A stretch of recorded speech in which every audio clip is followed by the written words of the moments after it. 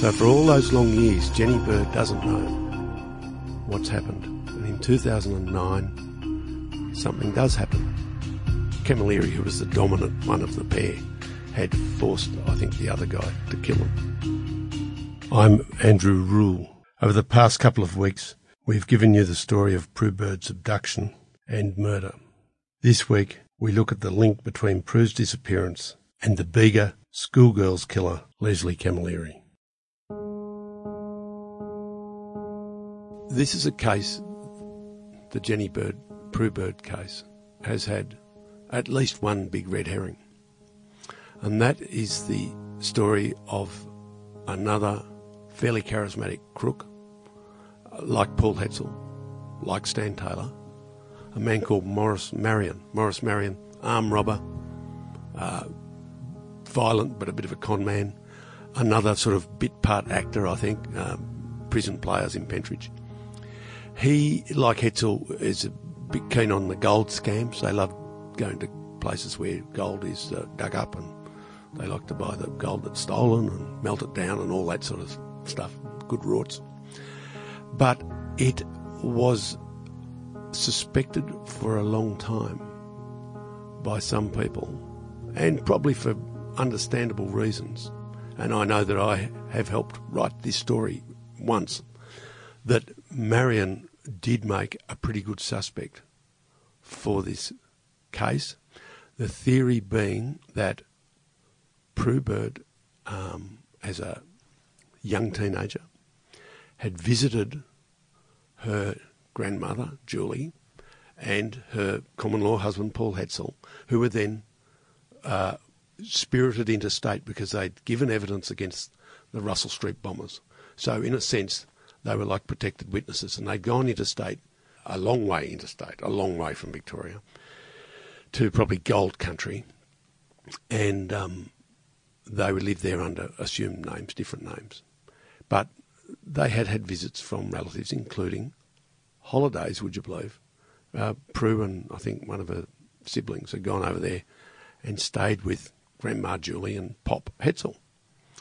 Now, there was a theory, and I think it was a justifiable theory, that people like Hetzel and his friend Maurice Marion, who was also over in this gold area, were capable of molesting a 12-year-old girl and her friend, and were also capable, therefore, of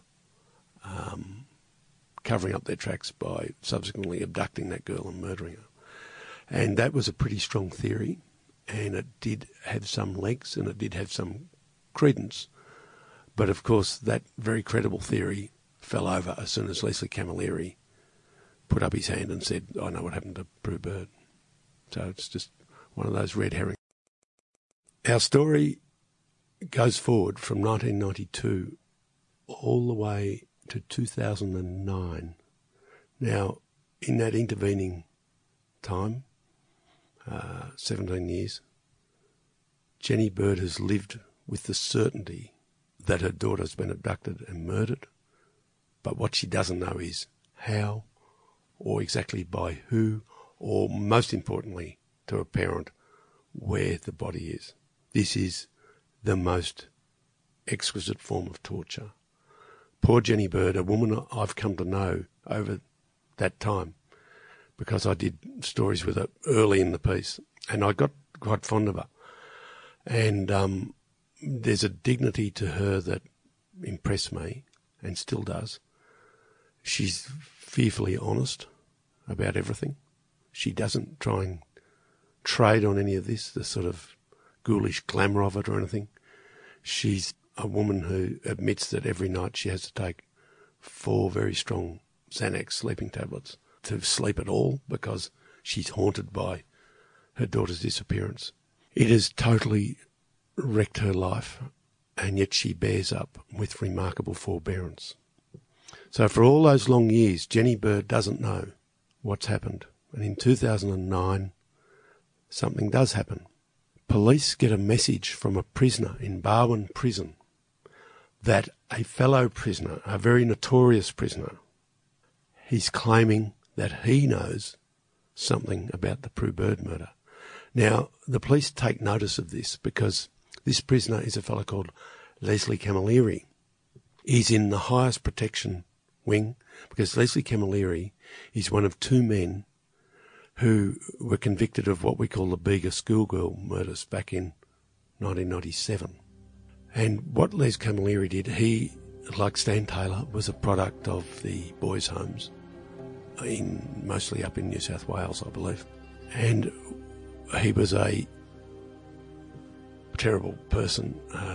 He had a life of crime from an early age. And what he and another young crim had done, probably under the influence of drugs, had been to pick up two schoolgirls at Bega back in the late 90s, as I said. These were just two schoolgirls coming home from school or whatever it was, who were just young teenagers. And they'd offered him a ride, these two young blokes. And Camilleri was a young blonde fellow. He looked pretty normal, reasonably good-looking young bloke at the time.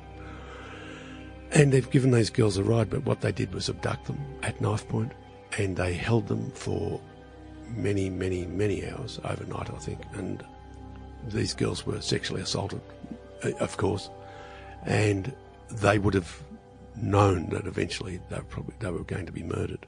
And Camilleri, who was the dominant one of the pair, had forced, I think, the other guy to kill them with a knife, and then they got rid of the bodies. But they were caught subsequently, and it was one of the most gruelling trials anywhere because, you know, the evidence was just shocking. It transfixed people, and I find it one of the most haunting cases that I've ever heard of in Australia. It's up there with the Moors murders in England, Myra Hindley and Ian Brady. It's like that. Now, this Camilleri, all these years later, is saying that he knew something about the Prue Bird case. Another prisoner warns the police about this.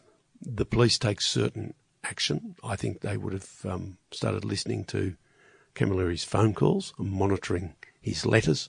I suspect the police wisely talked to some of Camilleri's relatives, people that he'd be talking to on the phone, and they drew enough out of Camilleri to then interview him and find out what he did know about Prue Bird's disappearance. And Camilleri gave a half-baked version of events. Camilleri told enough about what happened to show that he was telling at least partly the truth. He did know some things that he wouldn't know unless he was present. And the story he told did not include everything, though. The story he told was this, that he used to come down from Sydney to Melbourne and pick up drugs from known drug dealers, associates of a very bad guy called Victor Pearce that we all know about.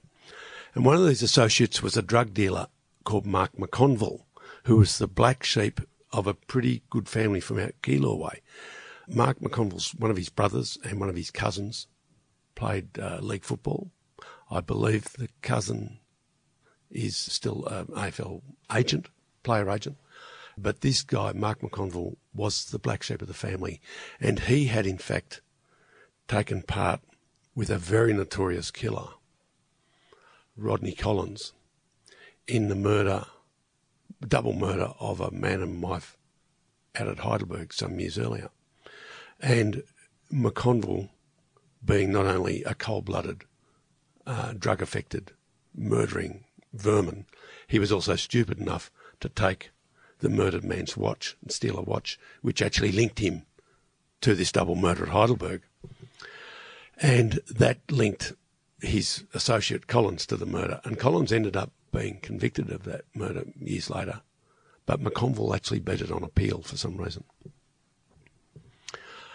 This all made sense to the police, that Camilleri knew this guy McConville, because they realised that McConville was capable of murder. He hanged around with very serious murderer being Rodney Collins.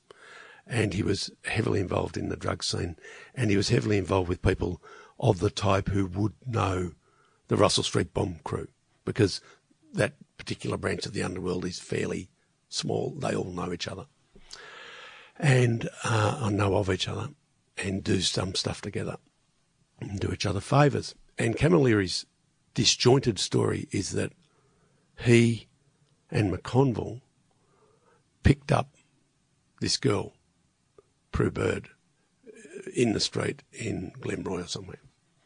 Now, the police and the judge and no one in court believe that that's the exact truth. The belief is she was abducted from the house where she'd left her lunch. She wasn't outside, but he persisted with this thing that that's what they'd done. What he would not say, Camilleri, what he would not say was the real reason they'd done it.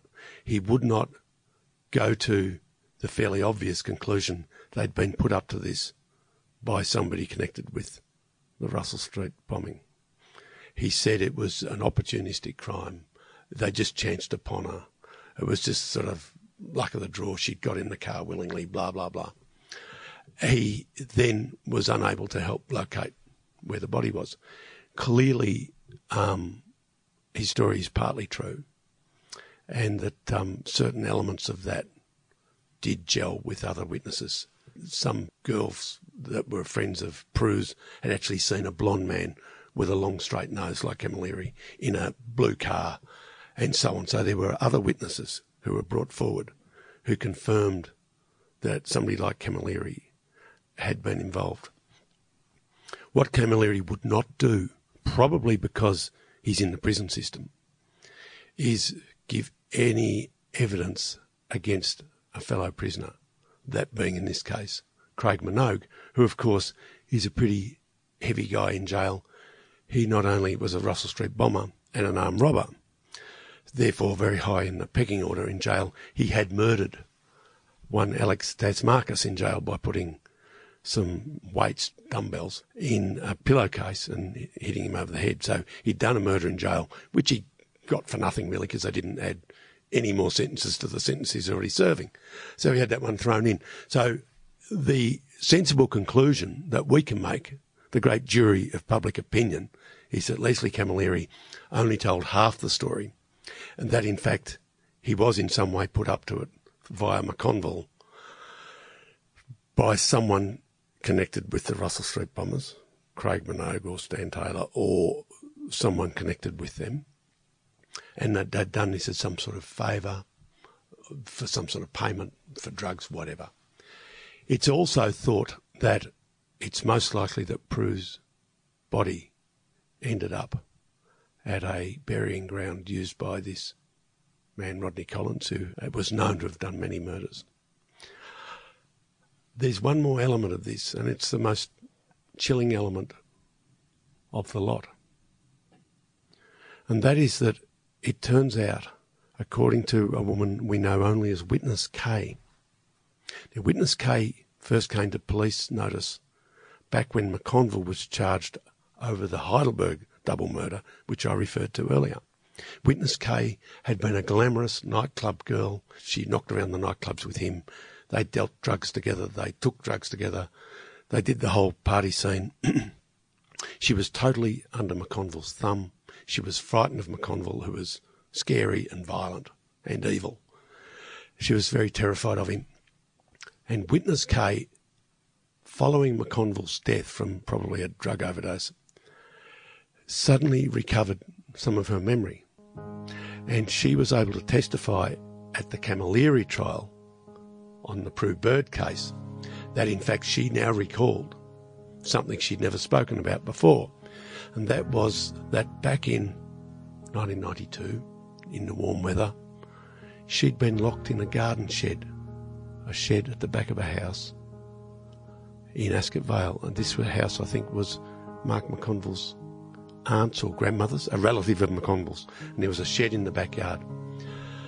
And Witness K said she'd been locked in there with a teenage girl overnight, like for quite some time, so maybe 24 hours. And she recalled talking to this teenage girl, who she thought was probably Prue Bird. And she recalled this teenage girl telling her that she'd wanted to be a hairdresser, which of course is what Prue did want to be. And there's no doubt it was Prue Burt. And here is the tragic thing. This was only a garden shed. There was a window in it that was fixed, but it could easily have been broken. But witness Kay, who was, 10 years older than Prue, she said, "Oh, no, don't break it. Mark will be so angry. He'll come along tomorrow. He'll let us out. It'll all be fine. But if you break the window and get out, it'll be awful. He'll hunt us down, and I'm terrified of him." So she talked Prue out of breaking out of the shed, which Prue would have done. And of course, what happened was McCondell and or Camilleri turned up, and they released witness Kay, but they did not release Prue, and Prue was murdered and her body hidden somewhere that we've never been able to discover. Read my column in the Sunday Herald Sun and online at heraldsun.com.au. My name is Manny Carudis, and I'm a former New South Wales policeman turned investigative reporter with a passion for missing persons cases. I'm here to quickly tell you about our True Crime Australia podcast, The Missing. In this series, I look at old missing persons cases which have all gone cold in an attempt to try and uncover new information which could help see these missing people reunited with their loved ones, or any form of clue that could bring these families closure. The Missing is available now wherever you get your podcasts, and early and ad-free on Crimex Plus on Apple Podcasts.